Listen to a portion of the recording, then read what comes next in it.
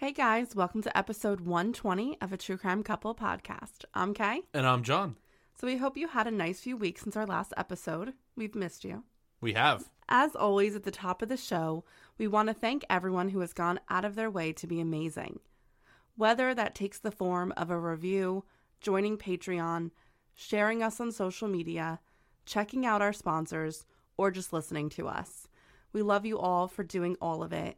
And we will be mentioning our new Patreon supporters at the end of this episode.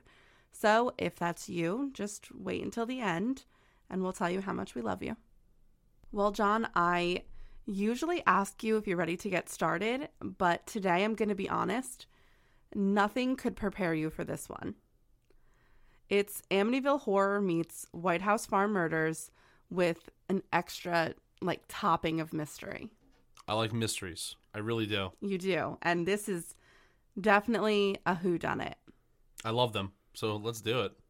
I also want to kind of just say that I am super prepared for this assignment. Whenever we do an international case, I always feel like I have to especially be on top of my game because I'm outside of my element. I mean, really anytime I leave the state of New Jersey, I'm outside of my element. But I try really hard. So because I've done so much research and this really means a lot to the country from which this case originates from, this is going to be a two-part episode. And the first episode is going to be released, obviously, this weekend because you're listening to it right now. But the next episode is going to be next weekend. So again, just like from episode 118, it's going to be 3 weeks in a row of True Crime Couple. I think everyone likes that. We got a lot of feedback from that. I know people were so excited. They're like, "Oh, another episode!"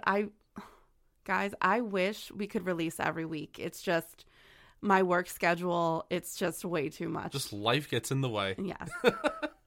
So I just always want to do the cases that we cover justice, and especially with an international case, that becomes difficult because context and location of a crime just means so much to it that I try to soak in everything I can without having ever visited there. So it becomes difficult, especially when you're not familiar with the country. At least if it's different states, that's okay because I kind of understand the national identity of the United States. Yeah, that's well put. And like I said before, this is kind of like a whodunit case that has polarized the country where it took place. Beautiful New Zealand. So I'm sure our listeners from New Zealand know right away what case I'm talking about. And to all of our listeners from New Zealand, I hope that I give this justice, but please have some grace with my pronunciations. I have read 3 books and countless pages of evidence reports to bring you this episode. So I just want to mention those books at the top. The books that I've read were David and Goliath by Joe Karam, The Mask of Sanity by James McNeish, and Black Hands by Martin van Bain. 2 of the books I read fell on one side of the coin, and the other one fell on the other. And I wanted to make sure that I read books that represented both sides pretty well, because I don't want to be skewed in the presentation of facts. Because really that's what it comes down to, is the presentation of the facts and the evidence. Very smart. I like that. Yeah. 2 of the books are kind of barely in print anymore. One completely is not. So we actually I planned to do this episode a long time ago, but it took so long for the books to come in. And they were used. And one of the books, I guess someone was doing research too, but they were using highlighter, but they highlighted the whole book. And the whole time I'm reading, I'm like, that's just not what highlighting is, dude. Yeah, you're only supposed to highlight important facts, not the whole page. But you'll see with this case, you feel like everything is important. So I understand the trauma that they were going through trying to find out what was important. But at the same time, I'm like, the whole book might as well be highlighted. That's actually really funny. So without any further ado, I am going to announce to you we are going to be covering the Bain family murders. Now, it has been stated by Martin van Bain that the Bain family murders and the subsequent trials that followed have been on the national conscience of New Zealand since they were committed in 1994. That is because the Bains represented the working middle class population of the country, but also because it was proof that your fears regarding those who live with you may be true. Do you ever really know the people you share a home with or a bed with? Could someone under the same roof as you snap and turn the place where you are supposed to feel the most safe into the place where you are being hunted? Well, the Bain family murders were proof that it could. And if it could happen to this average family, why couldn't it happen to you?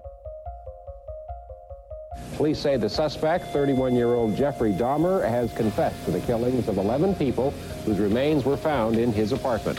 We are all evil in some form or another, are we not? Lock your doors, lock your windows. If you have the ability to provide additional security devices, then by all means do so.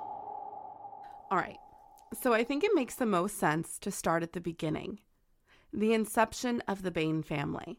Robin and Margaret married in 1969 after they met at a Presbyterian church function in Dunedin, which is the second largest city in the South Island of New Zealand. The couple was immediately described as an odd pairing, as Robin was an introvert and Margaret was extremely extroverted. But, as you know, sometimes opposites attract, and it works because they bring each other out of their comfort zones. Before Robin had met Margaret, he had lived in Papua New Guinea for 5 years with his church group. There he taught underprivileged children.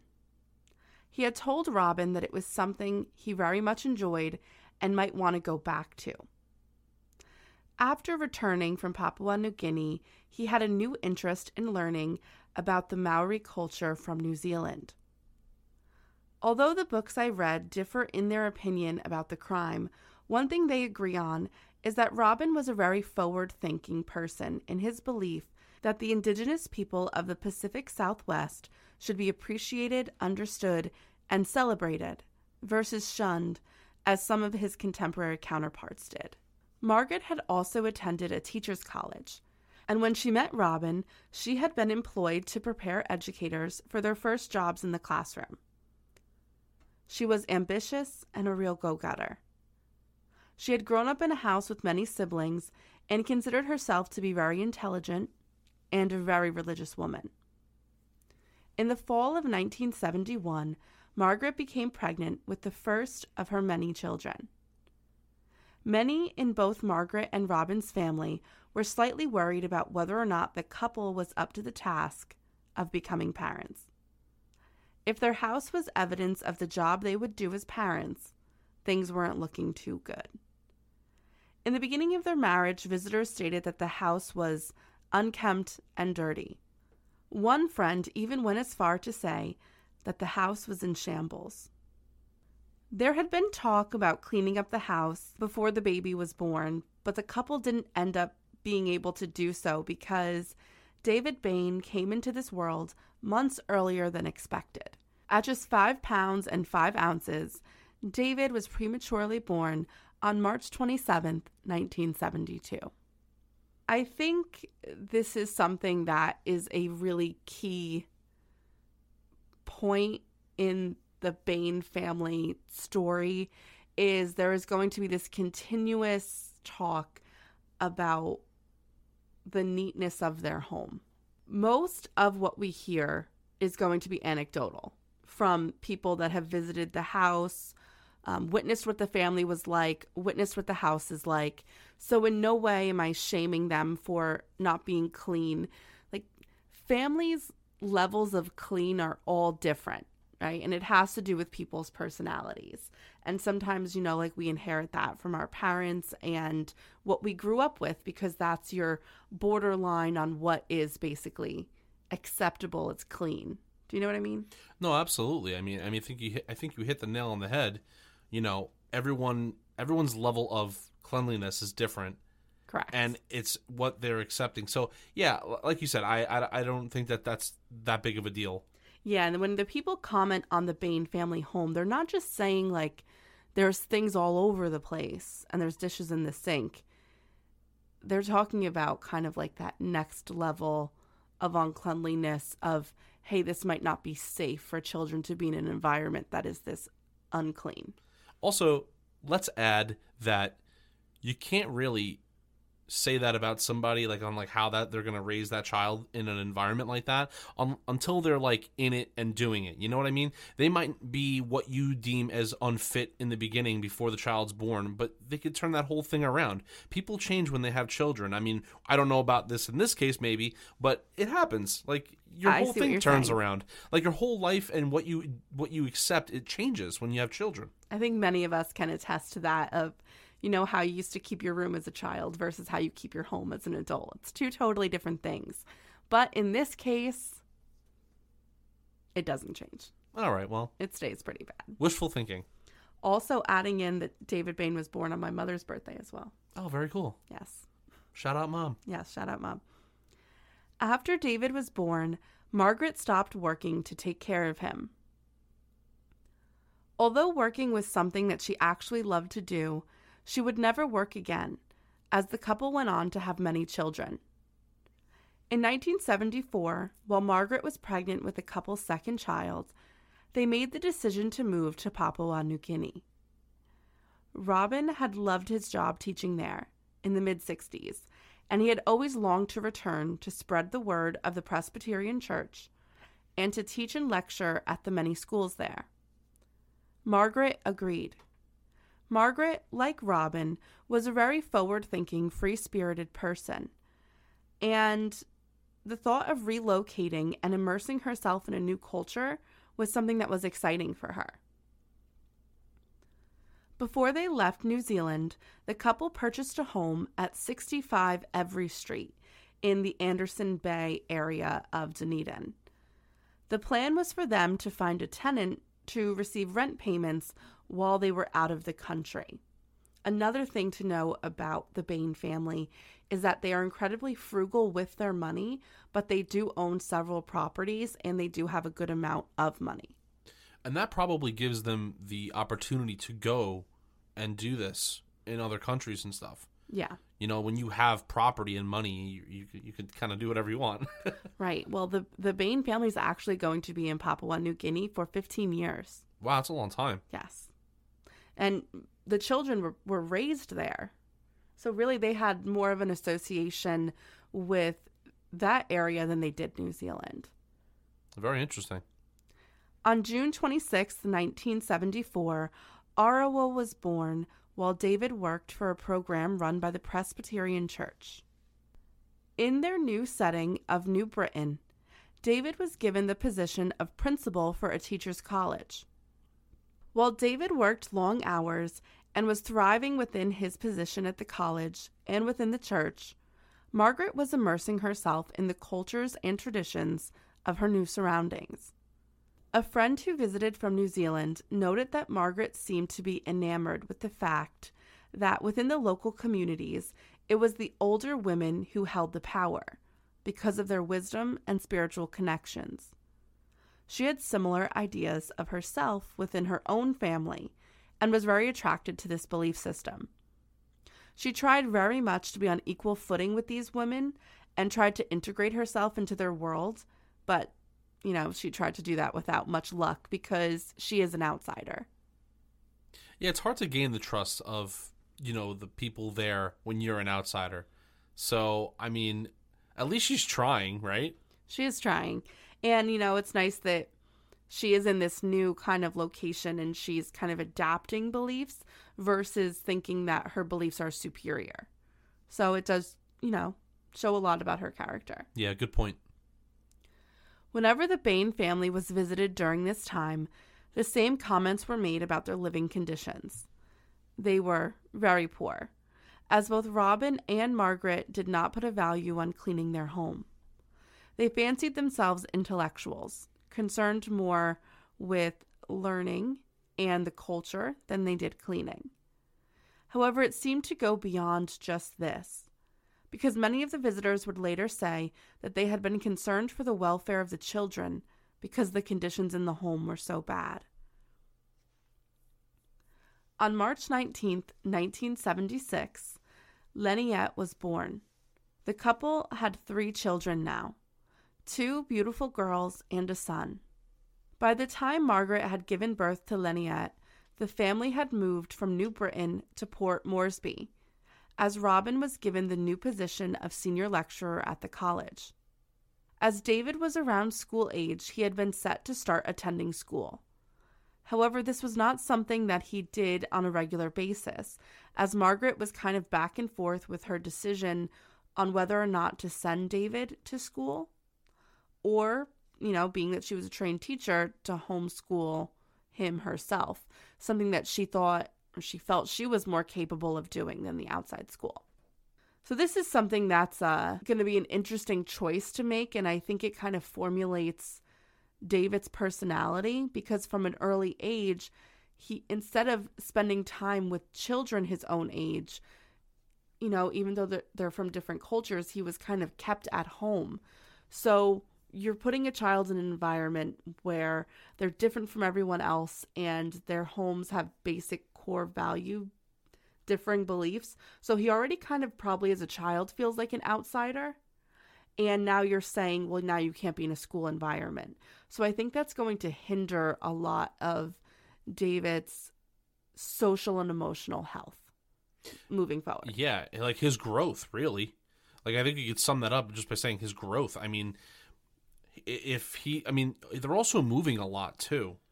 So that doesn't help. Well, they only moved twice, technically.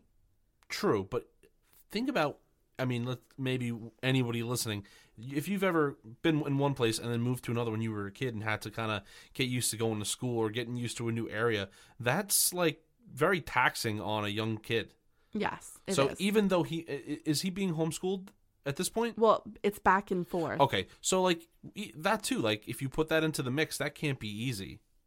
No, and every time he goes back to school, it's kind of like he's starting school all over again. Yeah, it must have been hard. Those who lived near the couple described them as lighthearted and friendly. However, it was clear that they lived a very unconventional lifestyle, and unfortunately, still a very unsanitary one. Now, the reason their lifestyle could be considered unconventional for 1976 was because the couple married their very strong Presbyterian beliefs with that of the cultural traditions of their surroundings.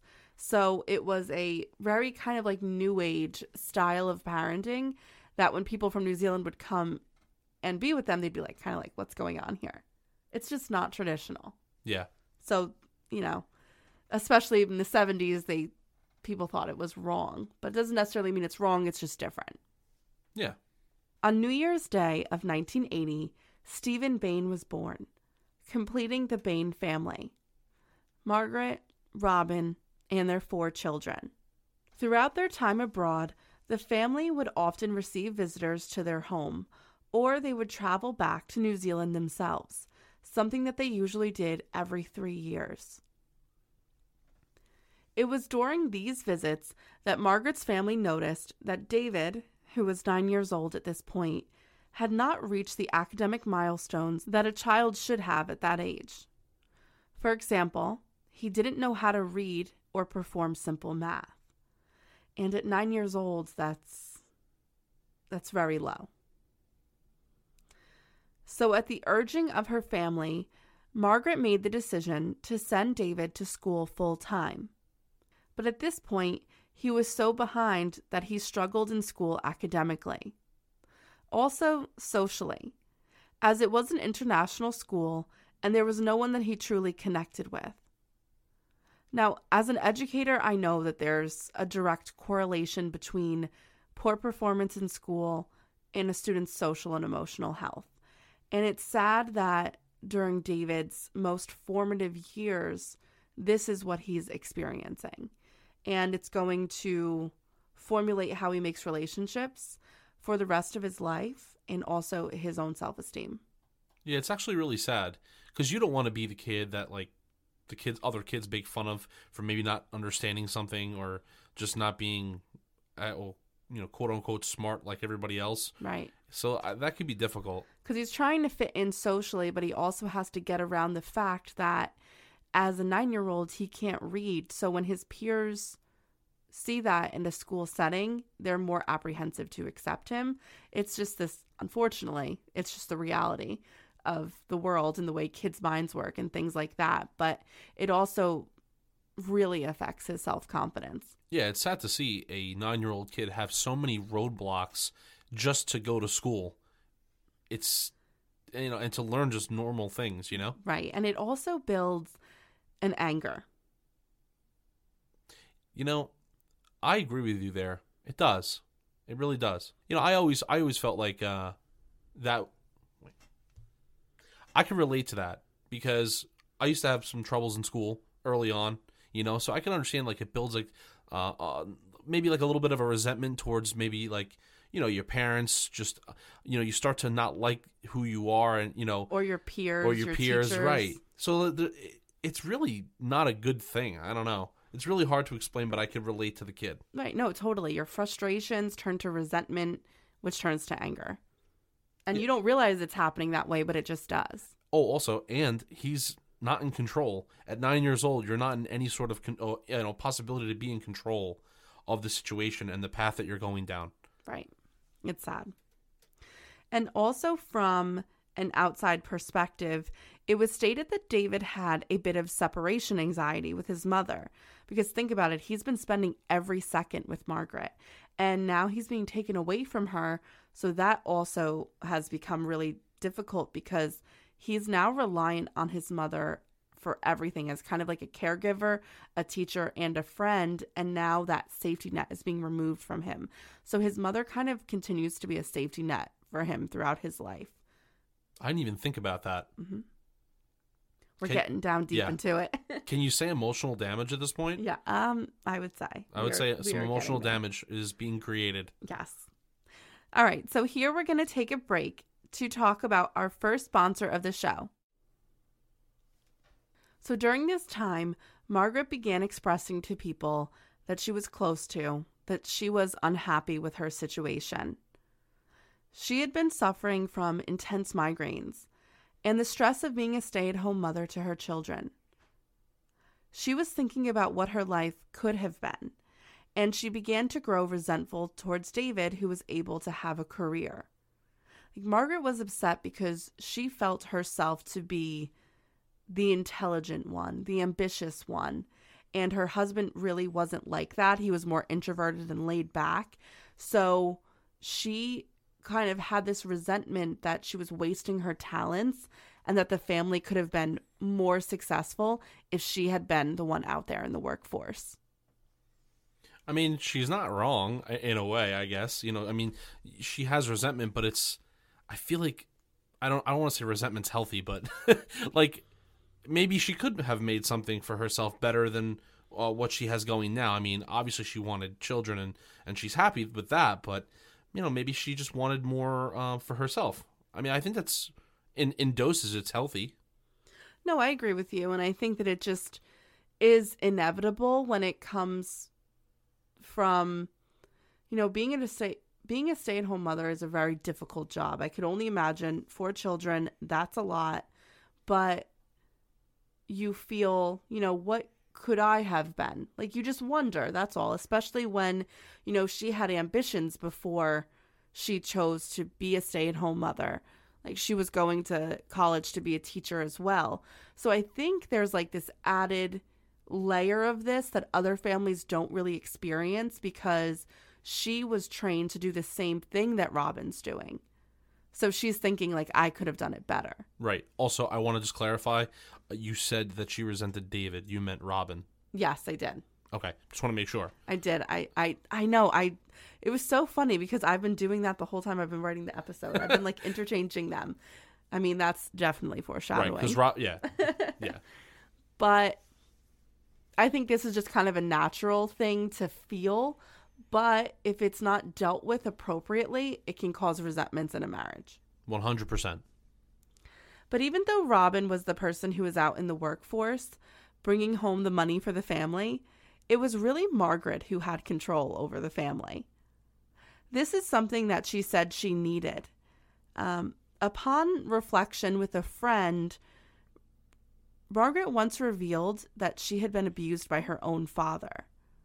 Now, what kind of abuse took place or to what extent is unknown to us because we really only know that through the interview of one friend.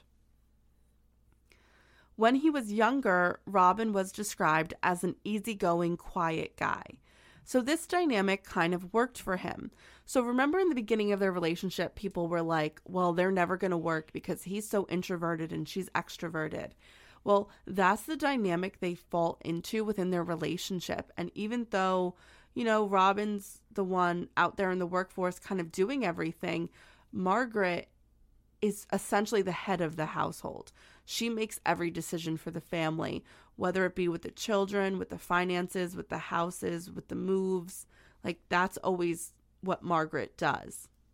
Yeah, listen, I don't think that there's anything necessarily wrong with that. Some people, some people see it differently. Like, I always say, it's like, in a marriage, you have two sides. Sometimes people can do, each side can do both, but in other situations, it's not that way. And you have people who are, I classify them, they're the boat, and then you have the compass. Together, they provide a very good unit. Separately, maybe not so much. So, it's nothing wrong with that. No, it's a dynamic that could work for a lot of people.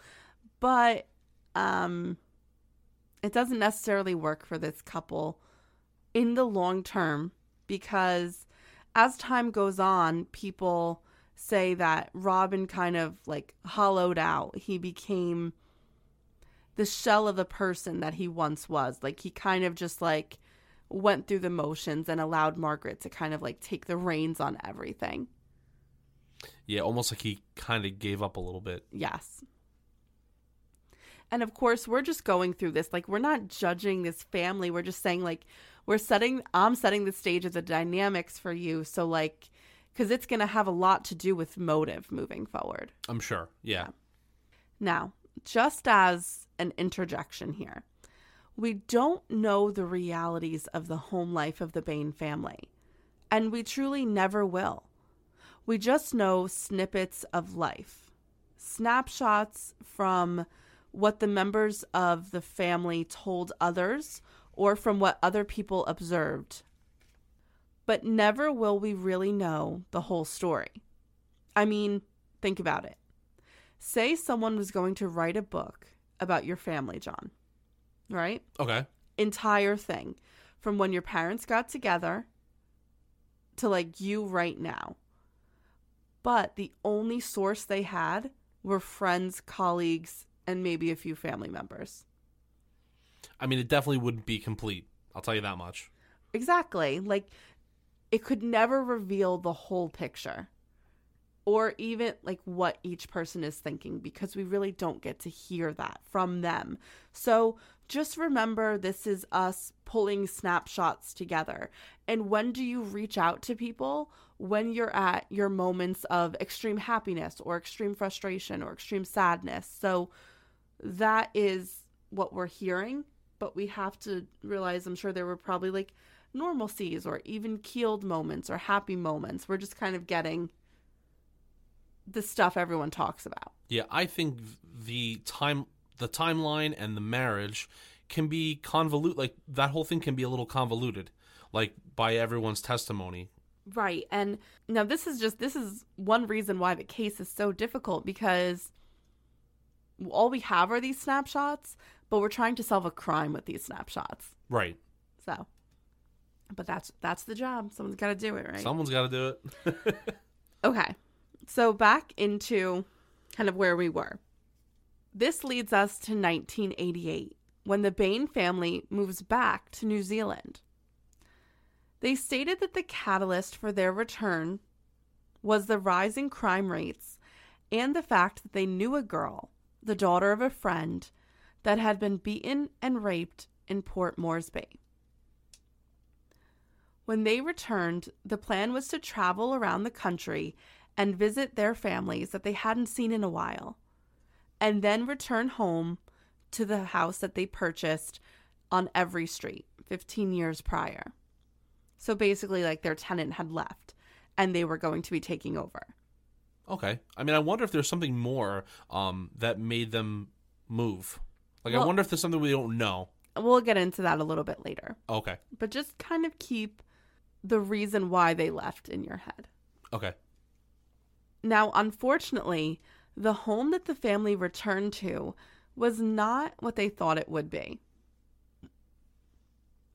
After 15 years of never making repairs and having tenants that didn't treat it well, the house was uninhabitable. It took the family weeks of hard work for them to even live there. Once they were able to move in, the kids were sent to school. David was 16, Arwa was 14, Leniette was 12, and Stephen was 8. All but Arwa struggled in school, both academically and socially. In the meantime, the family was surviving on Robin's new salary as a relief teacher, which is similar to a substitute teacher in the U.S. or a long-term leave replacement. This new situation was really difficult because it put a strain on the family for many reasons. First, the only home the children had ever known was in Papua New Guinea, not New Zealand. So they are not truly acquainted with the nuances of the culture, which is a hard thing when you're middle school and high school age. Oh, absolutely. They're going to look at you and think you're weird, because they're not used to seeing certain things maybe that the kids are doing, Right, and the last thing a teenager wants to be is considered different or weird. Of course. Yeah. Especially when you're trying to fit in a new school. Yeah. So socially, they were struggling. Because the children had fluctuated between homeschooling and school, because Margaret kind of never really stopped doing that, they were academically behind, which caused frustration and low self-esteem like we talked about before. Next, the family had been used to kind of collecting rent from the boarders that they had on every street on top of Robin's salary, which had been really good. But now they were living in the home, so it was lost income. They had to spend money to fix it up. And on top of that, Robin was disheartened because he had gone from being like the principal at a teacher's college to now a substitute teacher. So it was a hit to his ego and the family's finances. So needless to say, getting back to life in New Zealand wasn't as easy as the family thought it was originally going to be. Yeah, and I also feel this is even more weight on a marriage that's already shaky. I mean, that's what it seems like to me, because I mean, this is all I know so far, but I think when it comes to marriages, I think that one of the biggest things that can ruin it, if it's not put in check, is finances. So like you said, yeah. He's now making way less. His position's changed. They have a lot of the sources of their income is either gone or halved. So yeah, that could be a big reason that's going to make things probably shakier. Yeah, totally, because although Margaret made every decision in the marriage, Robin brought a check home. And now he wasn't doing that. Right. So it's going to make him feel less valued as a man and a contributor to the family. I hear that. Yeah. So that brings us to 1990, where Margaret is going to have some interesting beliefs during this time and moving forward. And it'll kind of take us all the way through up until when the murder of the family is committed. So like these beliefs start in 1990 and go forward from then. First, I just want to mention this entire time, the children have been brought up in a very strict Presbyterian home. Religion had always been a part of their lives. However, now it was beginning to turn into something a little different. Margaret was really connecting to her spiritual side. She said that she sensed evil presences, and she would have to exorcise those evil spirits if she ever sensed them. She also believed that an evil entity was responsible for things, like what was printed in the newspaper or her children getting sick. There was just kind of like evilness and spirits, bad spirits all around her that she always felt the constant need to clear or exorcise. All right. I don't mean to be disrespectful, but do you think at all that she might be suffering from maybe like a psychotic break or something? I think that she was definitely suffering from delusions. Okay. Because, I mean, that's not normal to just feel that way. Like, even the most spiritual of people, I don't think that that's something that would cross their mind that way. No, and it's almost contradictory to her religious Presbyterian beliefs, and they kind of speak more to the cultural understandings that she received and kind of adopted while she was traveling. Yeah. So it's very different and a very unique situation. Okay. Margaret also believed that she was spoken to through her dreams. So in early 1990, she chose to no longer sleep in the home with the rest of her family. She slept out in a caravan. And the caravan was something that was kept on the back of the property. And just to explain it, we are going to put pictures up on the Instagram, but the caravan was on the back of the property, and the property that the Bain family owned was actually quite large on every street. So the caravan wasn't just in the backyard. It was it was a bit of a walk away from the main house. Okay. So she's not sleeping with the family any longer. It's weird to alienate yourself like that from, I mean, I could understand if things are getting so bad that the husband and wife need to be separated to a point, right? But to separate yourself from your children, though, I find that a little odd. Well, I think that she didn't want to be interrupted because she felt like she was doing important work, was really what she thought. Okay. And, she likes to exercise control over her family. So it wasn't, I don't want to speak negatively about someone who has passed away or a victim in any of our cases, but she was described as being controlling and manipulative to her children at times. Okay. So she said that she had to be in the caravan because she needed uninterrupted sleep because her dreams were so important. And she also needed time to wake slowly so she could interpret and write about the dreams that she had. It was also during this time that she expressed her belief that the kids were old enough to completely clean the house by themselves and make all of their own meals. Now, cleaning the house wasn't something that Margaret usually did. So nothing has ever been modeled for the children as to what cleaning should look like in a household. I'm sure they knew from visiting friends and stuff, but they don't know. Right. And now she's saying the responsibility of the household is now on all 4 of the children. So any little cleaning or cooking that she had done, she now completely stops and tells the children they need to pick up. It's interesting because what it sounds like to me is that she is relinquishing all of her responsibilities. And I'm not talking cooking and cleaning. I'm talking about just providing for the children, period. Like parenting. Parenting. Even if it's emotional, it seems like she's just relinquishing all of it away. I would say that would probably be... Yeah, and kind of filling those gaps with things that don't make any sense. Like having to write down her dreams and things of that nature. But, it just seems very odd behavior for a grown woman to be doing. So now you're going to see kind of 2 reactions from her children. One, they either cling to her, wanting her approval, wanting her mothering, right? Especially David, because he's always been very close to her. Or them completely back away and kind of want nothing to do with her. It's interesting. Yeah. And that you see through the girls. Because I'm sure they want their mother to be very mothering to them, like any girl wants. Of course. No. So during the colder months, Margaret did not like to sleep in the caravan because obviously it was cold. So Robin did. So now they kind of do a flip-flop, and now Margaret's in the house. Now, one could think here, was this a manipulation to eventually get Robin to be in the caravan so he just wasn't in the house and they didn't have to deal with him? Because the power move later on is that Margaret is telling the children, we just need to get kind of rid of Robin. Yeah, that's actually a good point. I'm curious Maybe we'll find out later. But I'm curious to see, like, if she had any influence on her children to talk badly of her husband.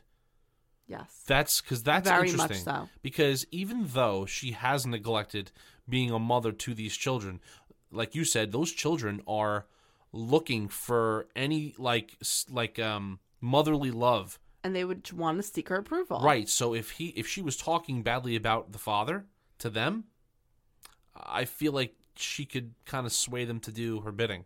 It's very interesting, John. Yeah. That's a good perspective. Yeah. And you are going to see that with most of her children. There is one child that tends to speak up for Robin, but that becomes very complicated, and we'll talk about that a little bit more in this episode. But she becomes shunned. Yeah. I also want to mention all it takes is a vulnerable child and a seed that is planted. I know. You know, that's really all it ever is. And it could be about anything. Like, even Right. just how you perceive your own father moving forward. You know, it doesn't have to be, let's say, possible murder. It could be anything. Just and that's feeling hard on related. a child, period. Yeah, no, I agree with you, Johnny. Yeah. And in a really sad detail, one of Stephen's friends, oh, this is so sad. He remembers he asked Stephen, and that's the youngest of the Bain children, why does your father sleep in a caravan? And you have to your heart just hurts hearing that, because as a child, Stephen was probably so embarrassed, mortified, Oh, yeah. And he kind of made up this lie to his friend, like, oh, my dad's just sick and he doesn't want us to catch his cold. Yeah, I mean, I just feel so sad for him. Me too. In August of 1990, Robin finally got a higher-paying job that better matched his credentials. He became the principal of a small elementary school in Tyeri Mouth, a small fishing village. Now, the living situation was interesting. Once he got this job, Robin drove the caravan to school and slept there 3 nights a week. He would sleep in the van and then use school facilities and the faculty room to bathe and feed himself. I mean, that's weird. It's weird that the principal is living on school grounds, I would say. Yeah. The caravan was a bit of an eyesore, so he used to park it in front of the school, and then people started complaining about it. So he had to park it a few blocks away from the school moving forward. That's actually really funny. No, when you say caravan, you pretty much mean just a motorhome with no bathroom, is what you're saying, right? Yes. Okay. Yes. So the reason Robin and Margaret gave for doing this to the kids was that Robin was saving on gas. But I looked this up, and the distance between the two locations is about 36 kilometers or 26 miles. And I mean, commuting, that's really kind of nothing. I know people that would dream for that commute. Especially in the 90s. I mean, I don't see gas prices being that high. I mean, I guess if you're being frugal, like the couple was said to be, I guess. But I mean, how much money are you truly saving? I think it was more of the couple was just seemingly maybe happier not together. Most likely. I mean, but let's just add this.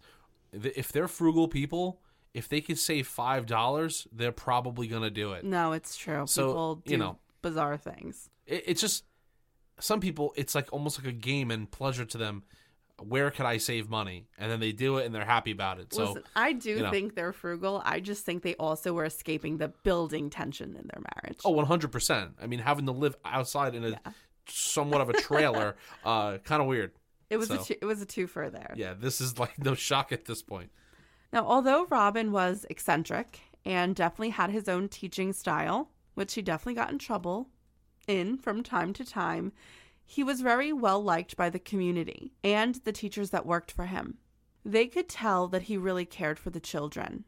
However, they did comment on how frail he had become in the time he spent there, as he would still be in that position when the murders took place. And they really just said he towards the end looked very gaunt. That was the best way that they could explain it. They also commented on his personal hygiene. They said it wasn't the best and he always kind of had an odor about him. And most was said about the members of the family. I mean, as far as he's concerned, I mean, do you expect anything more considering his situation? He's living in a trailer outside of school, probably isn't getting the best sleep. He's probably not eating well. And his hygiene, he's having to go into the school to bathe himself. And he's a teacher and he's a principal. Like, this is a high stress situation. Yeah, so I mean, what are you really going to get from, what he's dealing with? No, I agree. Not much. Now, one primary source we have coming from the Bain household at the time was Margaret's diary. She tended to write in it at varying intervals, filling it with innocuous details. Some recipes, what she did that day, what she yelled at the kids about. However, we do get some more insight into the evil spirit and darkness that people commented her having an obsession with. Like, it's nice that we get one direct representation about how she felt. And that's through her diary. And in the diary, she actually refers to Robin as Belial or Belial, like however you want to pronounce it. It refers to an old Hebrew reference for the son of darkness in the Bible, like a devil of sorts. It could be interpreted two ways. She could be calling him the devil, or she could be calling him because Belial is also associated with wickedness or worthlessness. So she's either calling her husband the devil or worthless, or it's like a combination of the two. We don't know the true intention, but she might be referring to him being the devil. I would say that regardless of how you cut it, whether you're on the side of the devil or him being worthless, either way, it's just not good things to be saying about your husband. No. But what's really interesting is that, and you have to always consider this, in your diary, it is the most pure form of truth. Even though she might be going through some sort of delusions of like what she deems is her reality or whatever, it's still the truth in her eyes. It's her inner monologue. So exactly. So it's the best form of truth and honesty that we can get from her, and that is probably how she viewed her husband. I mean, it seems like they have been on the outs for a while here. Yeah, and so she even didn't just call him Belial; she just called him Bel. Like, she even gave her devil husband a nickname. Fantastic. Yeah. And the reason why I lean more towards Margaret meaning it as that he's the devil versus just being worthless or evil is because later on in her passages, she also wrote about how she believed that there was an evil force trying to get into her house. And she writes that this is all over the property, and she needs to cleanse the house of evilness. She also believed that there was a satanic spirit within Robin, and she thought he was possessed. So she would perform cleansing rituals on him when he would return from working at the elementary school. I want to put this in here. You do it. You lay it out. Okay. I know we're kind of chalking her up as having like this, well, I am really, psychotic break and all this other stuff. But what if what she's saying seems a little over the top to us now, but this murder on her family, right? That would kind of indicate that maybe she was waiting for something bad to happen. Did she kind of, is it possible that she like foreseen bad things happening to her family? That's a really interesting perspective. Like, she is obsessed with the fact that there's like this evilness on this property, because that really began when the family returned to 65 Every Street. And, that's a really interesting perspective. Also, yeah. And also, let's not forget that the tenant moved out. Well, the tenant moved out because they had to. Okay, never mind. We'll scratch that. But that is interesting. Like, we're kind of saying that maybe she's kind of off the rails a bit. But what if there's somewhat of truth to that? It's like you're saying that maybe this is truly an Amityville horror scenario where an evil spirit is going to like possess someone and kill the family. I mean, okay, well, I know that we're a true crime podcast, and and I don't want to like veer away from that, but maybe she was sensing something. It doesn't mean the devil, but maybe she was just sensing how disconnected they were from each other, and how things were just getting really bad. I don't know, like. Maybe she just felt something. I don't know. And sometimes, people do have intuitions as to, like, is something bad going to happen in the foreseeable future? Yeah, I don't know. Just a thought. Or maybe this is something that she's recognizing potentially in her husband, that he has this evilness inside him, or this ability to go evil, or this tendency to get angry. And it's not necessarily that he's possessed, but that he has this anger and resentment building up inside him that might be unleashed. It's quite possible. Yeah. It's very interesting, right? It is. So, to say the least, the early 1990s in the Bain house were a bit tumultuous. The house itself had fallen into disrepair. It was dilapidated and falling apart. Although years prior the Bains had made the home livable, no further repairs had been completed. In addition, collections of items littered most of the rooms in the home, and the kitchen and the bathroom were never looked after. The relationships of the family inside mirrored that of the home they lived in. Utter disrepair. Margaret and Robin were just passing ships.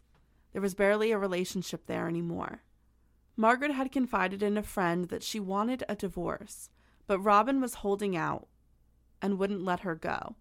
She also stayed because she felt and sensed that Stephen still needed his father in his life. The children mostly avoided the home to escape the clutter and the strangeness of their parents' marriage, and their mother constantly asking them to clean the home. See, it's funny that the cleaning standards changed for Margaret when she no longer was the one who was responsible for the cleaning. Of course. I mean, who wants to do that, right? Right. Nobody likes cleaning, but we have to do it. Yes. I actually thoroughly enjoy cleaning. Okay, well then you are A weirdo. Yeah. Okay, we'll go with that. I'm very strange. We'll go with that. So the plan was not to stay in that house for very long. The town had basically written a letter to the family saying that the home either needed to be repaired or demolished. The Bains decided that they would purchase another property on every street and demolish the home they were currently living in and sell the property. Their children were getting older, so they could downsize. So, the plan was formulated by Margaret that all of the children, plus Robin, were going to work together tirelessly for 1 year to build a new home. Well, everyone except for Arwa, who at that point was doing phenomenally in school. So she was going to let her study, but everyone else had to work on building the home. So at this point, the children are deep into their teenage years. David, who had always had a hard time academically in school, is going to find a wonderful outlet through the theater program. It is there that he finally finds an accepting group of friends. In year 12, which is like our junior year of high school in the United States, he landed the role of Captain Van Trapp in The Sound of Music. He also participated in cross country, which is like, track. Yeah, I know what cross country is. Oh. Thanks, Kai. Sorry, I was just explaining it. It seemed as if cross country is probably so. I don't know why. I'm like, I don't know why I felt like I needed to explain that to I you. don't know. Cross country is probably so much nicer in New Zealand than it is in New Jersey. Well, I'm sure it's very scenic, so The landscape is very different. yes. So it seemed as if he was finding his place, and it was building his confidence, which was great. Something very interesting about David is that all of the people that worked with him within the theater community, they said that he was very quiet, painfully kind of like shy, but then when and awkward, and then when he stepped on stage, it was like, boom, he turned into a whole different person. That's very interesting, Yeah. actually. But those are always, I feel like those people are the ones that, excel in like theater and things like that. They're able to just put another face on and do very well. So when it came to his home life, people who knew him commented that David was very close with his mother, and that if his parents ever argued or disagreed in front of the children, he would always take his mother's side. His friends during this time would later say that he exhibited some odd behavior, and they felt that he was controlled a little too much by his mother. He also seemed to be completely naive about the culture in New Zealand, just in general. Some female classmates said that when David showed interest in them, he would become obsessive, calling them all the time and wanting to know where they were when they weren't with him. When the girls would tell him that they didn't like this, he would just cut them off completely and never speak to them again. Then he made some several disturbing statements to his male friends about a female jogger in his neighborhood that had a regular routine, which involved her jogging past his home. Okay. He told them that he wanted to and would be able to rape her and get away with it. Oh, okay. That's not your normal conversation starter? No, that's not usually what you tell your friends. No. He also explained to them that he had the whole thing planned. And he went in and explained to them the whole elaborate plan that he would go through in committing the crime and how he would get away with it. Maybe this is a stretch, but I feel like that kind of behavior into like saying that he would want to rape somebody and have a plan for it, to me it seems like a way of trying to grasp control. This kid's never had control in his whole life, ever. His mother is domineering and literally makes him do whatever she wants. So I feel like maybe that would lead to talk like that. I don't know. Right. I don't know. Because how likely is it that you are going to commit a crime that you say you're going to get away with, but then tell two people about? Like, right. Is this a bizarre way? Is this the way he thinks he could sound cool in front of guys? Well, he's also not really... Because I feel like his social awkwardness is... Well, I was just going to say, I think he's social and doesn't understand the parameters in which you speak to another individual. But no matter how socially awkward you are, like, you know that is wrong. Yes, maybe you and I know that. No, but like anyone, like even someone who's socially awkward and like wants to seem cool in front of their friends, like I would see a teenage boy saying like lying and saying, "Oh, I have sex with that girl." No, I understand what you're saying Not, completely. I'm going to rape her. Here's my elaborate plan that Yeah. I thought up. Like that's a little bit sociopathic to Right, me. 100%. I'm not discrediting what you're saying, but you have to understand that unless we were a fly on the wall inside that home for all these years, we don't know what's going on in there. No, it's true. I know what you're saying. But I do agree with you in that maybe his tendency or desire to commit rape against a female would be because of his manipulative, controlling behavior from his mother. Yeah.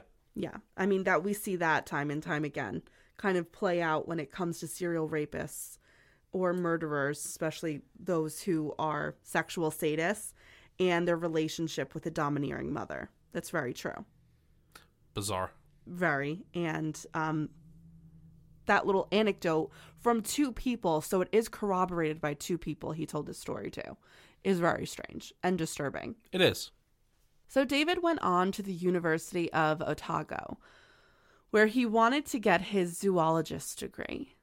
He also continued with his love of theater, getting involved in a group called Opera Alive that held various productions throughout the year. Here, he had a little more trouble fitting in, and it has been said that David was the butt of many jokes, but that he usually rolled with it because he wanted to be liked. It does seem like this is like the perfect like stew for somebody who has a lot of anger. Yeah, and no way to release it. Yeah. You see, like, we can't sit here and say he's not trying to find avenues to release because... Well, I think through theater he's Theater, trying. right, exactly, through theater, but he's met with roadblocks there as well. By not being able to fit in socially, that creates even more pressure in the pot. It's ready to go off. So Yeah, I agree. He's met at every turn with a roadblock that he can't seem to overcome. And that's going to create anger to the highest level possible. Right, because I think you bring up a good point. He really did have trouble connecting with people, even within the theater program. Once he wrote this letter, this like gushing letter to a member of the like Opera Alive group, and he was just, saying how much he loved him, what great of an actor he was, the influence that he had on him, and how much he helped him during the production. And the guy who received the letter thought it was bizarre because he had never even spoken with David. So it was just, he would do strange things like that. And another example, which is very interesting, and I want you to keep in the back of your mind for part 2, is An incident that occurred while he was rehearsing for the play Godspell with the group he was working with. David went into a fit of convulsions on stage. A nurse who was actually just happened to be there because she was watching her boyfriend kind of perform, had observed his behavior and thought the way he was acting was very strange and kind of noticed right away that he wasn't truly convulsing or having any other type of medical fit. During the fit, David was muttering about, "The hands are coming to get me." He said that several times. "The hands are coming to get me." And the other actors were disturbed by this. I mean, they thought that he was like having a seizure of some sort. And the nurse did step in. David stopped immediately as soon as the nurse stepped in. And later she calmed down the shaken up cast by like telling them, "I don't think that was real." Like, he definitely wasn't convulsing because that was he was faking it, because the symptoms, they just didn't line up. Like, the way he was still present mentally, looking around and stuff, shows that he wasn't having like a seizure. So you think that he was acting? That he was faking that. And that event happened in 1993. Put a red flag on this, actually. Okay. And I'm going to put a red flag on this because, you know, whatever's going to take place moving forward, his actions by acting this out might show that he's capable of like bigger crimes, maybe, and even maybe lying about things and trying to play it off as if it's truth. Right. Okay, so it's here at the red flag that we are actually going to take a break, and we are going to hear from our final sponsor of the show. Also during 1993, Arwa is enrolled in a teacher's college. Stephen, the youngest child, is in high school and having a difficult time, as is his older sister, Leniette. Arwa had a difficult time socially. She was very popular in school and got wonderful grades, but kids still talked about how they would never stay the night at Arwa's house because it was so filthy and it smelled weird. Just terrible for the children. Once she started college, she was rarely home. Leniette rebelled immediately from her parents and their religious lifestyle because, you know, there was many issues with Leniette that we will get into. And she's a very interesting piece of the Bain family puzzle. During her time in school, she had told a teacher that she had been raped while the family lived in Papua New Guinea. Now, we know the family left in 1988, so the oldest Leniette was 12 years old. She said that she had been raped and gotten pregnant from the rape. Okay. Now, there's two directions we could go in here. If you recall, when I said the family left Papua New Guinea because of raising crime rates and somebody they knew had gotten raped. So either it was Leniette who actually truly did get raped, or she was just saying that happened to her because she remembers hearing about it. And this is attention-seeking behavior. I don't know if it's attention-seeking behavior. I mean, it's a possibility, right? Well, wait, let me go further before. Because the story is a little bit more than that, than her just saying it was her. Okay. Because she said that she had been raped and she got pregnant from the rape. Not saying that a 12-year-old couldn't get pregnant, because obviously we don't know if she was menstruating or, to get into that kind of detail, but like we don't know if she could have, but it is a potentiality. But the racial identity of the baby changed depending on the person she told the story to. Okay. And other times she would tell people that she had been raped and gotten pregnant, but she was forced by her parents to get an abortion. And other times she said, she had the baby and gave the baby up for adoption. And she said that the people that she told that her parents forced her to get an abortion, which is highly unlikely because of how religious they were, she said that she felt so badly about the abortion that she had attempted suicide. But when the teachers that heard that reported that to the school and the nurse checked her, she had no scars on her wrists. So she's telling several stories about this. And when I say attention-seeking behavior, I don't mean that she's just making it up. Lynette also is going to make the claim that her father, Robin, is sexually molesting her. Later on in her life, she's going to make this claim. So sometimes what we can see in schools is that children will do or say things that are seeking attention because they want to draw attention to what's truly happening in their lives. Yeah, I mean, that's a good point. I would just say that maybe she is telling the truth, but it's shrouded and covered by just a lot of lies and misguided stories. You know what I'm saying? Yeah. Because, look, that would be an indication of why they left where they were. Right. It would give a reason as to why they would leave. So I think that is truth. But all the other stuff leading after the rape could just be a fabrication.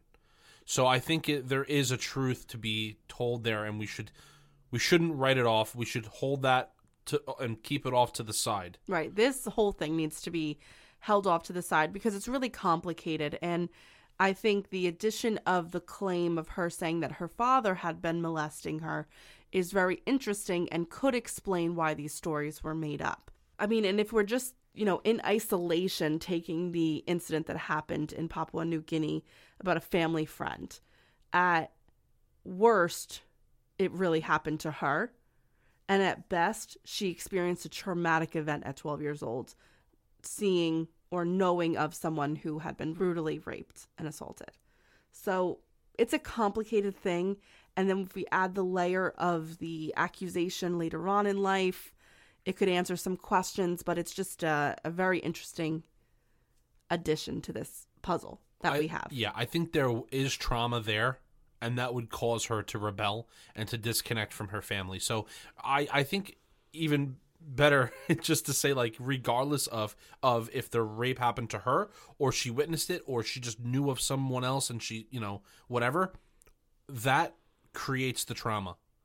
Right. So that would make her want to separate and be off on her own and not be involved with the family anymore. Especially if she's being abused in the family as well. Right. So I think that's the biggest takeaway from that we can, get. Now, at the age of 16, she actually leaves the house and lives elsewhere. So she basically becomes a runaway at the age of 16. And she leaves immediately following an argument that she had with David that almost got physical.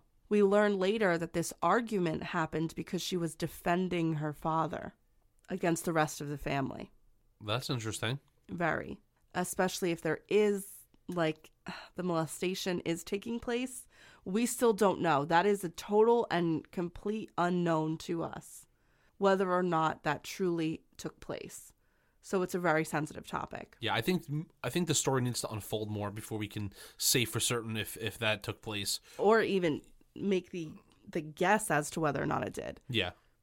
Now, when it comes to the fight that she had with her family, especially the one with David, we don't know how serious that was or how much it really contributed to her leaving the house. Because when she does move out, David is going to help her with the move. So I don't think she didn't leave the house with bad blood with David, is what I'm trying to say. Now, this, as you can imagine, living on your own is difficult and expensive. And it caused Lynette to fall into the world of prostitution while living at a boarding house. That's really sad. Yes. While working as a sex worker, she made many claims, none of which have been substantiated or corroborated. So again, all of her claims allegedly took place according to her. She told many that Margaret and David were trying to get rid of Robin. And the reason why they were trying to get rid of him was because he didn't share the same beliefs as them when it came to the evilness in the house, the evil spirits and things like that. And they also considered him to be lazy, just the ghost of a presence, she said to many people.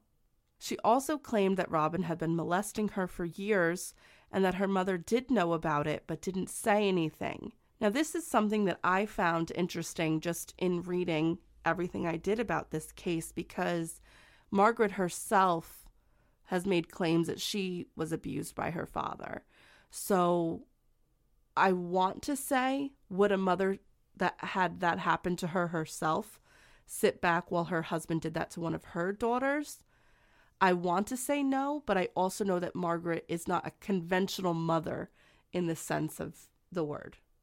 100%. So I don't know, and I can't make these. Of course, I would want her to stop it if she knew it was happening or if it was happening, but I don't know. It's the most infuriating things about some of these cases is that we just don't know. Yeah, I mean, that's what makes mysteries just so intriguing, I think, to a lot of people, because you don't know. So Lynette wanted to keep her new profession a secret from her very religious parents, because she did still go home occasionally to visit them, but she never wanted to let them know what she was doing. She did confide in other sex workers and to a man that was a frequent customer of hers that her pimp was threatening to tell her parents what she did and threatening to show them pictures if she didn't stop doing sexual favors for him on the side. Favors that she implied were very violent. So it seemed as if she might have been blackmailed by this man. It sucks because she's just so vulnerable. And she's so young. Yeah. She also told the same client that she was scared of him, meaning like this pimp that was blackmailing her, like she was scared of her brother David. That's interesting. It's very interesting. And we don't know how much of these details are true, but what we do know is that Lynette suffered from very low self-esteem issues, and she had a very difficult time. And, she is a very interesting and key piece to the puzzle that would give us all of the answers, I feel. I feel like she's the key to the mystery, but we just don't know enough. Yeah, I also find it interesting that she's scared of David, because I don't want to keep bringing this up because we have no idea, but I think this is the last time I'll mention it. If the father did indeed rape her, right? Yeah. Wouldn't she be afraid of her father more than David? Unless David was somehow involved in sexually assaulting her as well. Well, I think it might be removed. Or physical, like physical violence towards her maybe in the house. I don't know. Like it might be completely removed from the sexual assault, and many psychologists in dealing with sexual molestation cases that deal with incestuous molestation, they do say that many times the victim will feel very close to their abuser, that they will mistake what's happening to them for love. And that might be one of the reasons, maybe, I'm just, I don't know what happened. This is me speculating, but that Lynette always defended her father and why she was kind of the enemy when it came to the rest of her family, and why David might have aggressions towards her. That's a good point too. And also, yeah, and David's with the mom. Correct. They're like they're like conjoined at the hip. So like by proxy, they are enemies of each other because they support opposing parents. I see what you're saying. That's a good point. So now let's go on to Stephen. Stephen, the youngest of the Bain children, had gotten himself into some trouble with the law. He and a group of friends had been caught stealing, but it was nothing very serious. At school, he was described as tenacious and quick-tempered. He was really quick to get physical at school with anyone that bothered him. A former principal kind of had this to say about the Bain children, and I feel like he really hit the nail on the head here. This was a very observant man. He said that Stephen was tough and wiry. Lynette had no self-esteem, which was reflected in her behavior. Arwa was a wonderful student and person, but their home, was a dump, which made it hard for her to focus. David had a bit of a different grasp on reality, but despite his delusions of grandeur, he was somehow cunning and streetwise. Ooh, that sent chills down my spine. You know what's great his description of all of the children are so precise and probably accurate. Because he is observing from afar, and he's been able to see all of them while the whole time observing the behavior of the parents.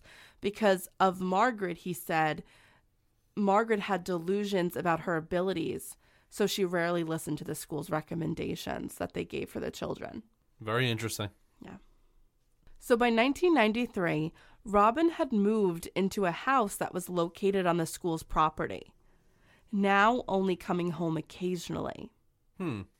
Robin never kept any paperwork, and as a teacher and principal, I'll tell you that's not good. One time, someone from the Educational Review Office came to observe him, the school, his classroom, and they found that no paperwork, not even for his present classes or for the school, had ever been submitted, and that his class was completely chaotic. This was all called into question. He said that his method was unconventional and that he never wrote anything down because everything the kids did was at their own level and there were no grades, but he had them in his head. So obviously the school went into review after this. Yeah, I would hope so. That was pretty bad. During this time, some colleagues described him as being a little dead behind the eyes. He lost a lot of weight. He was almost non-existent. And he was like a ghost of his former self. It's the second time that's been mentioned. Everyone always describes him that way. I feel like that's the trend in this story so far, is everyone keeps on talking about their cleanliness and the way that they look and everything. And how David is wasting away. It's pretty interesting. Mm-hmm. You almost wonder, is maybe he's sick or something. Yeah. There's something going on. So at 18, Lynette is going to stop her work as a sex worker. This is for many reasons. She really does want to turn her life around. She only did it because she felt like her life, she needed that in the situation she was in, and she was starting to get money from the government at the age of 18. So it kind of allowed her to stop doing that. But she didn't want to move home just yet. Instead, she and a friend moved in with her father. Well, in regards to the sexual abuse that we still don't know whether or not it's true, I think it would be an interesting choice to move in with the person that is abusing you. Maybe she moved, and now let's go through the perspective of it did happen. Maybe she moved in with a friend because she thought that would protect her, or maybe she truly did feel like her abuser loved her. It's her father, after all. It's very complicated, and we don't know. But when asked, the friend would later say on the stand during trial that she didn't witness anything abnormal between the relationship between Robin and Lynette. Everything seemed kind of copacetic. Okay. You know what, too? You have to think her decision to go with her father could also just be because she realizes that there might be something seriously wrong with her mother. Yeah. And maybe that's not the best place to be. Right. I don't know. It's, out of desperation, she just right. picked the worst of the two, maybe you're saying? Yeah. I mean, the best of the two. The best of the two, yeah. It's a possibility. Now, another side of the argument is a friend of David's who was going to also take the stand during the first trial. And he said that he was supposed to meet David for lunch, but he never showed up. Instead, Lynette showed up looking for him because she knew David was supposed to be meeting him for lunch. And she told the friend that she was looking for David because she needed David to advocate for her to their mother because she wanted to return home because she couldn't stand what he was doing to her. Now, we don't know who she's referring to here. She could be referring to her father, and maybe he has started the abuse again, or she could be referring to the pimp that was blackmailing her. I just want to move home because I want to come clean about everything that I had done. So we don't know who she was referring to, but that statement was made to David's friend. Interesting. Yeah, it's really hard because everything that we're saying it really hinges on whether or not the father has sexually assaulted his daughter. Right. Everything else is kind of like everything that follows. It's like, is it just seeking attention? Is she also dealing with her own psychopathy or whatever you want to call it? Like, what's going on? Like, we don't know. It's hard because I feel that this case is linear until we get to the point where Lynette claims that Robin is molesting her. And then I feel like the case deviates down two paths, that either one thing could be true or another thing can be true. And if we knew the answer to whether or not that was taking place, that would really help us come to a more well-rounded conclusion as to who the killer of this family was. I agree.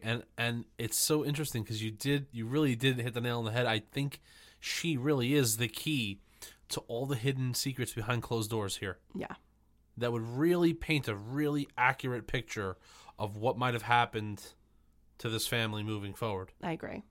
Now, we also have a friend just before the crimes were committed that said Arwa asked her friend if they would ride home with her because David was supposed to be picking her up and she didn't want to get in the car with him by herself.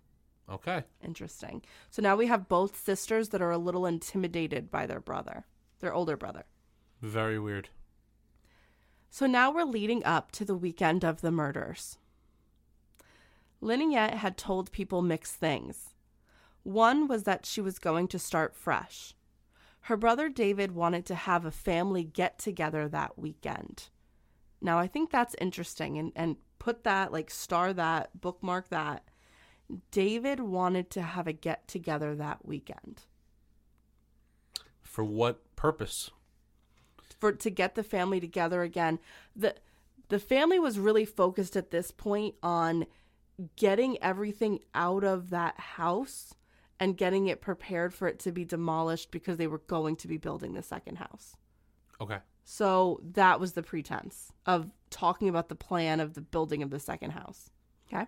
She said to several people that she was going to come clean about her sex work and the incestuous relationship that she had going on with her father, so she could start it all anew. Now, could that be a catalyst for what happens? Maybe. On the other hand, she didn't mention the incestuous part of the relationship to another person.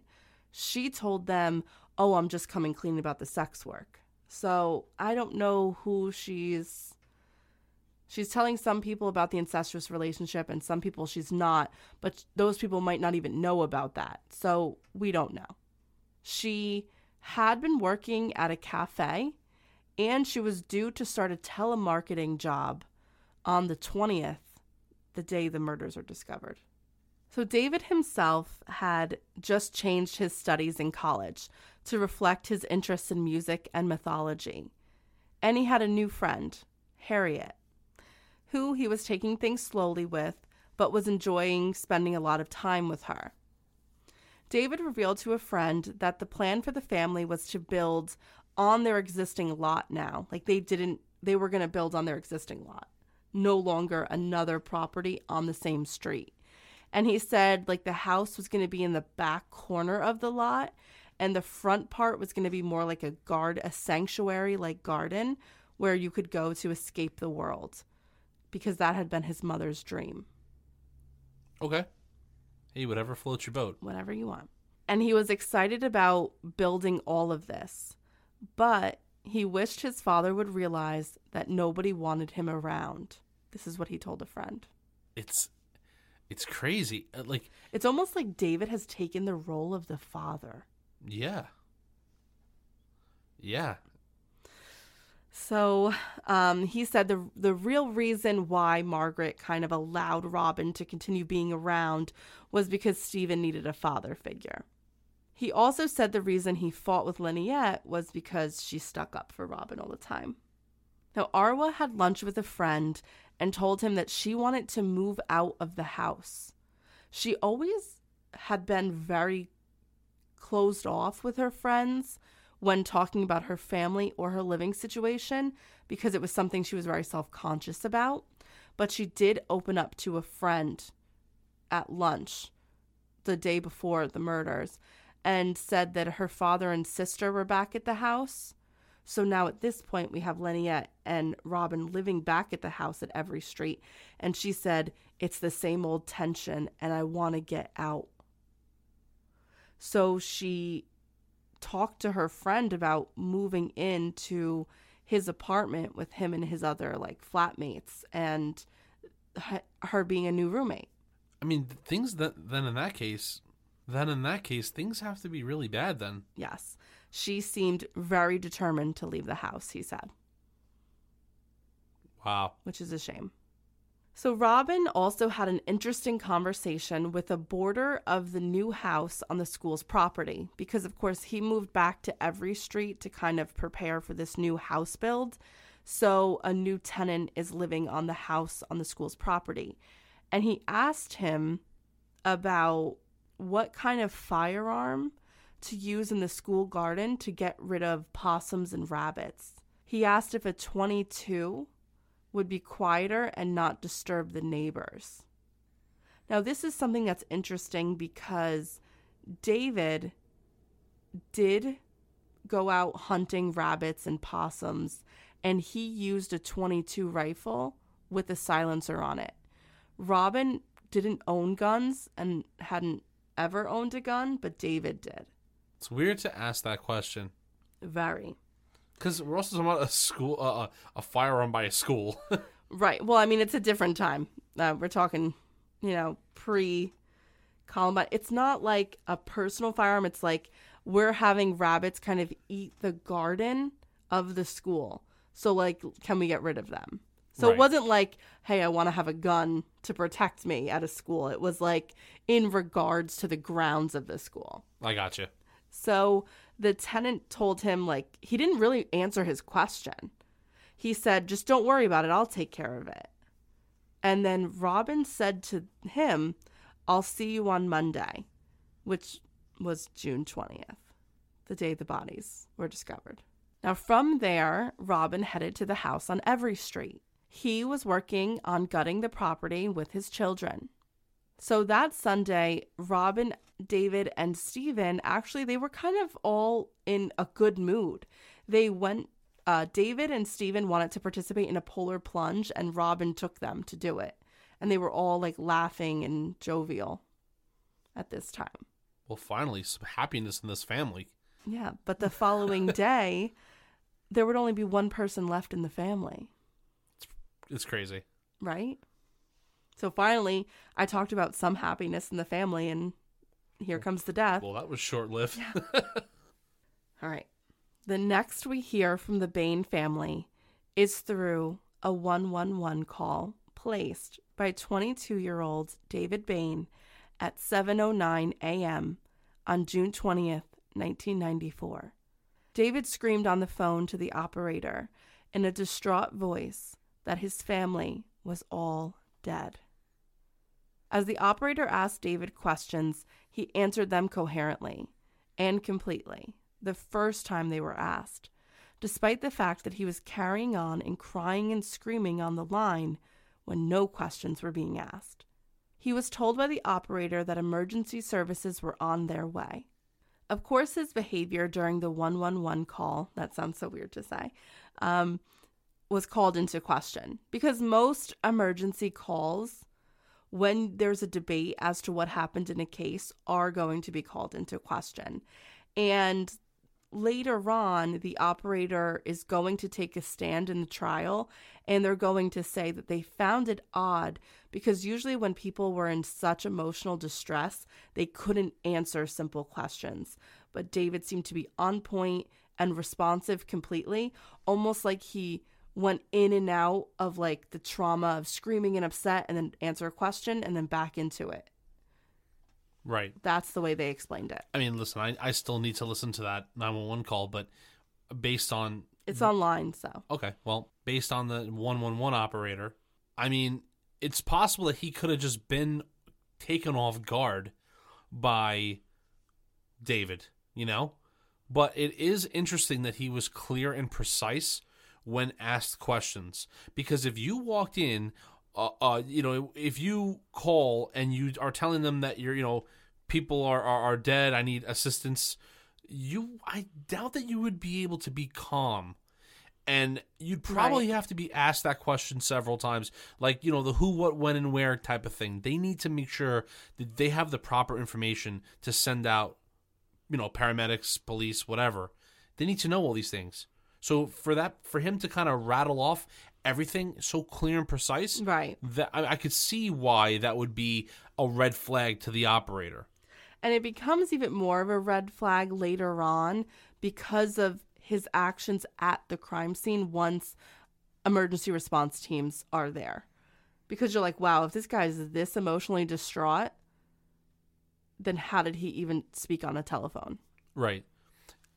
I'm going to call into question this whole phone call, and it goes back to when he was having the convulsions on the floor and pretending.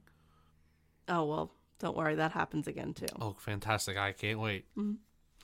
So emergency services arrive at the Bain residence 10 minutes after the call was placed. There is no response at the door. So officers, with emergency services behind them, search around the house to see if they can find the caller inside or potentially a person in distress, because then they would have cause to enter the home. The first person they see is David, and that's because if you're looking at the outside of the house, the first window that would be like to your left would be David's room. So it made sense that they saw him right away. They were looking at David in through his bedroom window, and he was curled up on the floor crying. When they called out to him, he just started screaming that his family was dead. They asked him if he could get up and open the door for them, but it seemed as if he was unable to do so because he was so distraught. Like, dude, just get up and answer the door. Yeah. They need to come in. Yeah. So they had to break a pane of glass in order to gain entry into the home. Isn't that crazy, though? It's a little interesting because usually emergency response teams are going to say, whether it's a police officer or paramedics, that usually people come out to get them because they are so desperate to have someone else there to help them with the situation, or they're eager to leave the house. I agree. Plus, I mean, I will say that 10 minutes to get there is very, very fast. Yeah. But even so, he could, potentially you could have a messed up crime scene now because this person's been in there for 10 minutes after the phone call's been placed doing God knows what. Well, especially if you think they're the ones that did it. Especially if you think he's the guy that did it. So, but now that whole crime scene's messed up. Footprints everywhere. You never know. Well, yeah. Well, he has to discover the bodies too, I mean, that is true. Don't forget. I'm just trying to say evidence is... Well, all of that trace evidence would be thrown out the window in court anyway. Because he lives there. Yeah. Unless there's blood evidence with it, which we'll get into. Okay. So once they enter the first door, the first person they go to see is David because they know he's alive and they want to make sure he's okay, and they also want to get all of the information they can from him. So when you walk in the front door, there's a small entryway, and further into the entryway, you are greeted by a hallway. It's not like you walk into a living room. You walk in and there's 2 bedrooms on either side of you. The first thing they notice is the clutter. There were things everywhere, and the home appeared to not have been cleaned in quite some time. Next was the smell. The air seemed to be thick with it. It was like a musty, rotting smell. And that's not from the bodies. Okay. Yeah. To the left was David's room, where he was crumbled on the floor. David was checked on by paramedics, and one officer stayed with him as the other responding officers checked on the remainder of the house. Before they had left the room, David did point out that the room across from his own had the body of his father. The officers walked into the adjacent room and found 58-year-old Robin Bain lying on the floor. He had a gunshot wound to his left temple, and a .22 Winchester rifle with the silencer laying next to him. The scope was on the ground, laying near the weapon. They reached down to touch the body, to check for a pulse, and there clearly wasn't one. However, they did note that he was very warm, as if he had just, only moments prior to their arrival, been shot. So the picture that I have in front of me here that I'm kind of getting from this is that it looks like Robin took out his whole family and killed himself. Yeah. So murder-suicide. I don't know what to make of that. I would need to know where David's whereabouts, where was he, what was happening. I don't know. Well, first let's get into the rest of the discoveries. Oh, okay. Okay. The officers left the room and headed further down the hall. Just beyond the first 2 sets of rooms, there were another 2 set of rooms, also across from one another. And of course, we will post the photos on the Instagram account. There's been diagrams drawn of the house and where the bodies were found. They went into the room on the left first. Instead of a door, there was a curtain blocking the doorway. They moved it aside, and they found another body. This was the bedroom of 18-year-old Leniette Bain. She was laying underneath her duvet in bed. She, too, had been shot. As is protocol, they checked for a pulse. She had none, but she was cold to the touch. Very different from Robin. Next, they went into the room across the hall. This was the room of Margaret Bain. She, like her daughter, was underneath the covers, still in bed. This room was unlike the others because it was piled with things. There was, they said something like 6 dressers, 2 wardrobes, and clothes everywhere. And the only way a person could walk in that room was through created pathways through the things. It was kind of like a hoarder's bedroom. That's insane. And one pathway led to the bed, and the other pathway led to kind of like a doorway that was closed by a curtain. They assumed it was a closet. Okay. So next to the bed was the Bain family dog, who was barking at the officers. But before they could even try and calm down the dog or call for David's help, David called the dog. And the dog calmed down and then just kind of left the room and presumably went to David. Margaret was also cold to the touch, like her daughter was. At the end of the hallway, there was one more room, and it appeared to be a family room of sorts, but there was no body in the room. Walking back down the hallway, they were going to descend the stairs to the lower level of the house. The stairway entry is just after David's room, in front of the house. And when they went down the stairs, they headed left first. They were greeted by a filthy kitchen that had so many dishes that they were piled on a bench beside the sink. There was no body, of course, in the kitchen or the laundry room, but they did note that there was a room to the right of the stairs as soon as you came down, so they went to check. This was the room of Arwa. She was positioned very differently than the others, in a way that suggested she had been awake during her murder.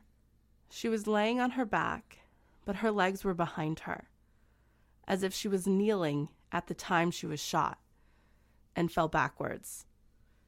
That's crazy. Okay. Yeah, because, it's like a lot of other cases where how can one person, let's say, take out all these people and not one person woke up? So in this case, it's clear that someone did. Someone did. And Arwa may have been the only person. Well, we'll get into this, but she knew who her killer was. I'm sure. She had to have, because she was on her knees begging for her life before she was shot in the head.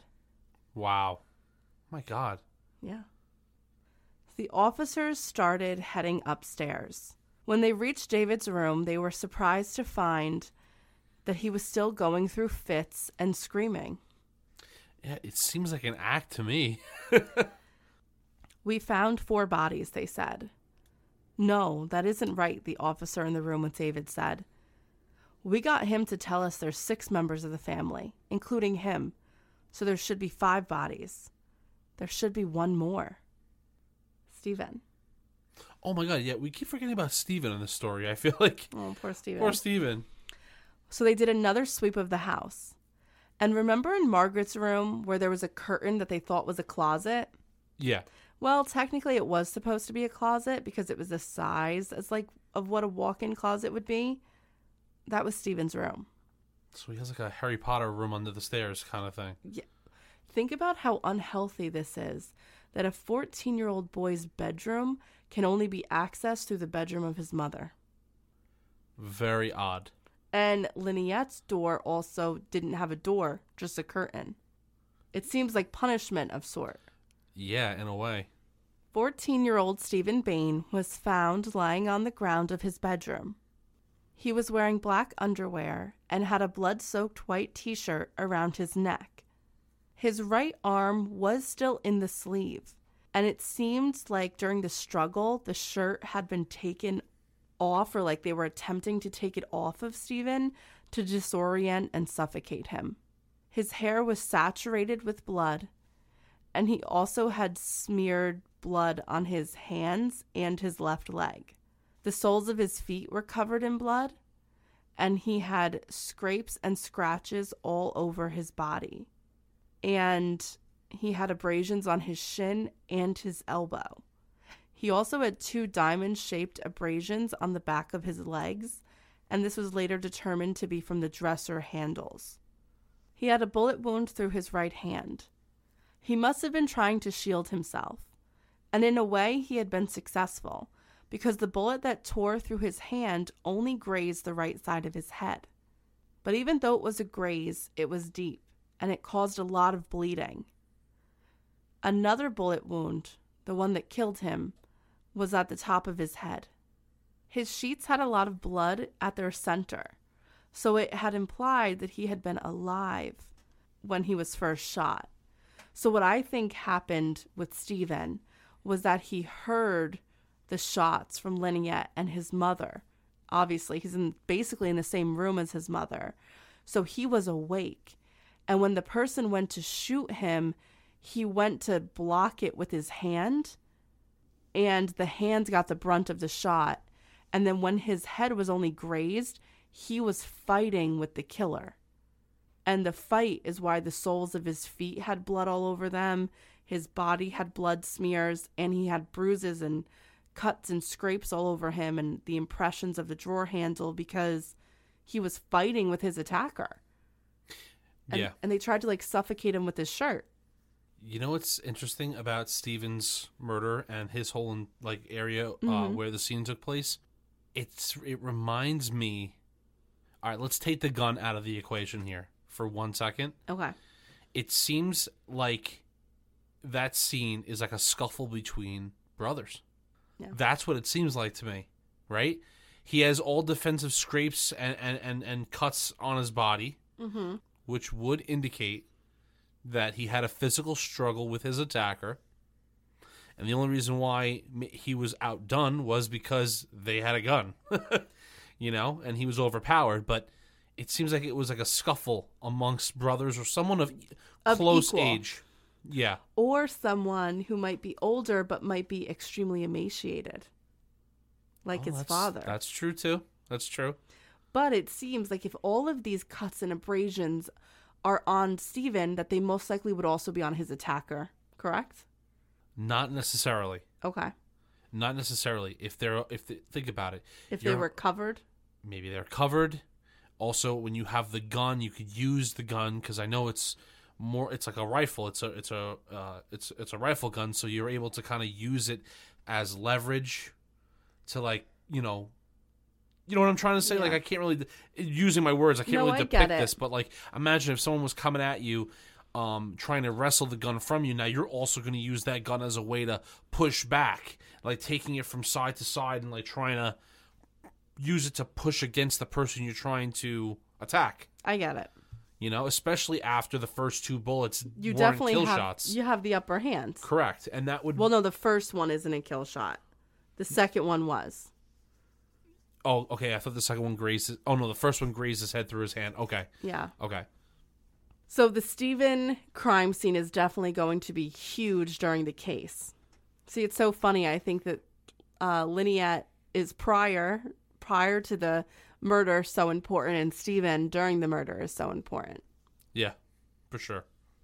Now, it appeared that David's proclamation during the call he placed was correct. His whole family was dead. His mother, his father, his sister Arawa, who had so desperately wanted to leave the house, was now dead in the basement bedroom that she had always lived in, and his 2 younger siblings. While processing the scene where Robin was found, it was also discovered that the computer in the room with him was on. Once the screen loaded, they discovered one sentence scrolled across the screen. "Sorry," it read. "You are the only one who deserved to stay." What a last, statement to make. So that was essentially what they believed to be Robin's suicide note. And when he says, "You're the only one who deserved to stay," they believe he's implying David. This is going to be insane moving forward. Hugely insane. Which is why it totally deserves to be a 2-parter, because I couldn't only just get... We're talking about 5 hours of episode here. You know what I mean? Yeah. We need more time to go over everything, that all of the evidence. And in the second part of this episode, we're going to cover the 2 trials that followed these murders. And as Van Bain states in his book, Black Hands, this case is fascinating in both its complexity and its simplicity. When you have a whodunit, there are usually several or endless possibilities of what could happen. But here, there are only 2. David or Robin. That's it. Yeah. Isn't that funny? That we're not even coming up with the possibility that somebody random could have done this. It's just them. It's like we already know, no, it's someone within this family. Yes. It is David or it is Robin, and you have to interpret the evidence and the familial relationships. And that's why I felt like it was so key to really spend the first part of this episode going over the family dynamic of the Bain family, because it is super important. No, it 100% is. It's, I think moving forward, it's going to be able to piece a lot of the holes that we might have in this mystery, which is what I'm totally, it's hinged on that, and I'm totally in on this. I'm going to try to remember and write down everything that I thought of while you were going over this, and I'm going to try to use it into the second part. So it's exciting. Yeah, it is. I actually have some stuff written down right now. And then, if you heard maniac scribbling, it was John during the episode. I have chicken scratch, so no, it's good. You're taking notes. In this You're case, like a I have student. to. Yeah, this case, I have to do it. In the next episode, we're going to go through the evidence found by the crime scene analysts and the conclusion of the case that still plagues New Zealand. But before we go, we have a lot of people to thank. We have a lot of new Patreon supporters. Look at this list. Wow. I think this is the longest list we've ever had. I think so. Yeah. Okay. So please also forgive me if I pronounce your name wrong. If I do a terrible job, just send us a message on Patreon. I'll redo it. Give me a redemption time. So we want to thank tremendously from the bottom of our hearts Lisa Elliott, Kateri Lee, Megan Gleisner, Michael Ray, Jennifer Bales, Angela May, Nikki, Dave and Stacy, Anna C. Brooks, Yasmin Burrito Clemstead. Kristen bought a 10-month membership for a year. So thank you, Kristen, for that. Yes, thank you.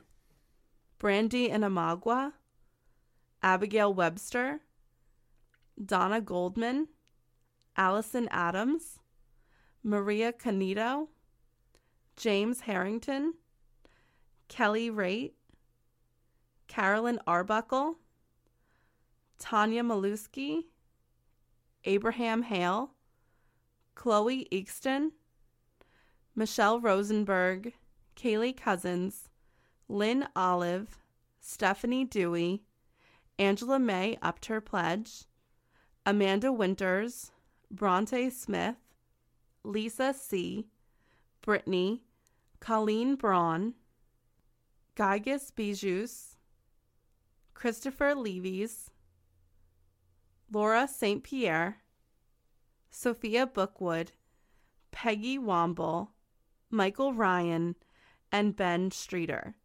Thank you all so much for joining Patreon, and we hope you're enjoying our 61 plus episodes we have up there for you. And next week, our Patreon supporters will not just get the second part of the Bain family murders, but another Patreon episode. All right, guys, we will see you next week. Bye, guys. Take care, guys.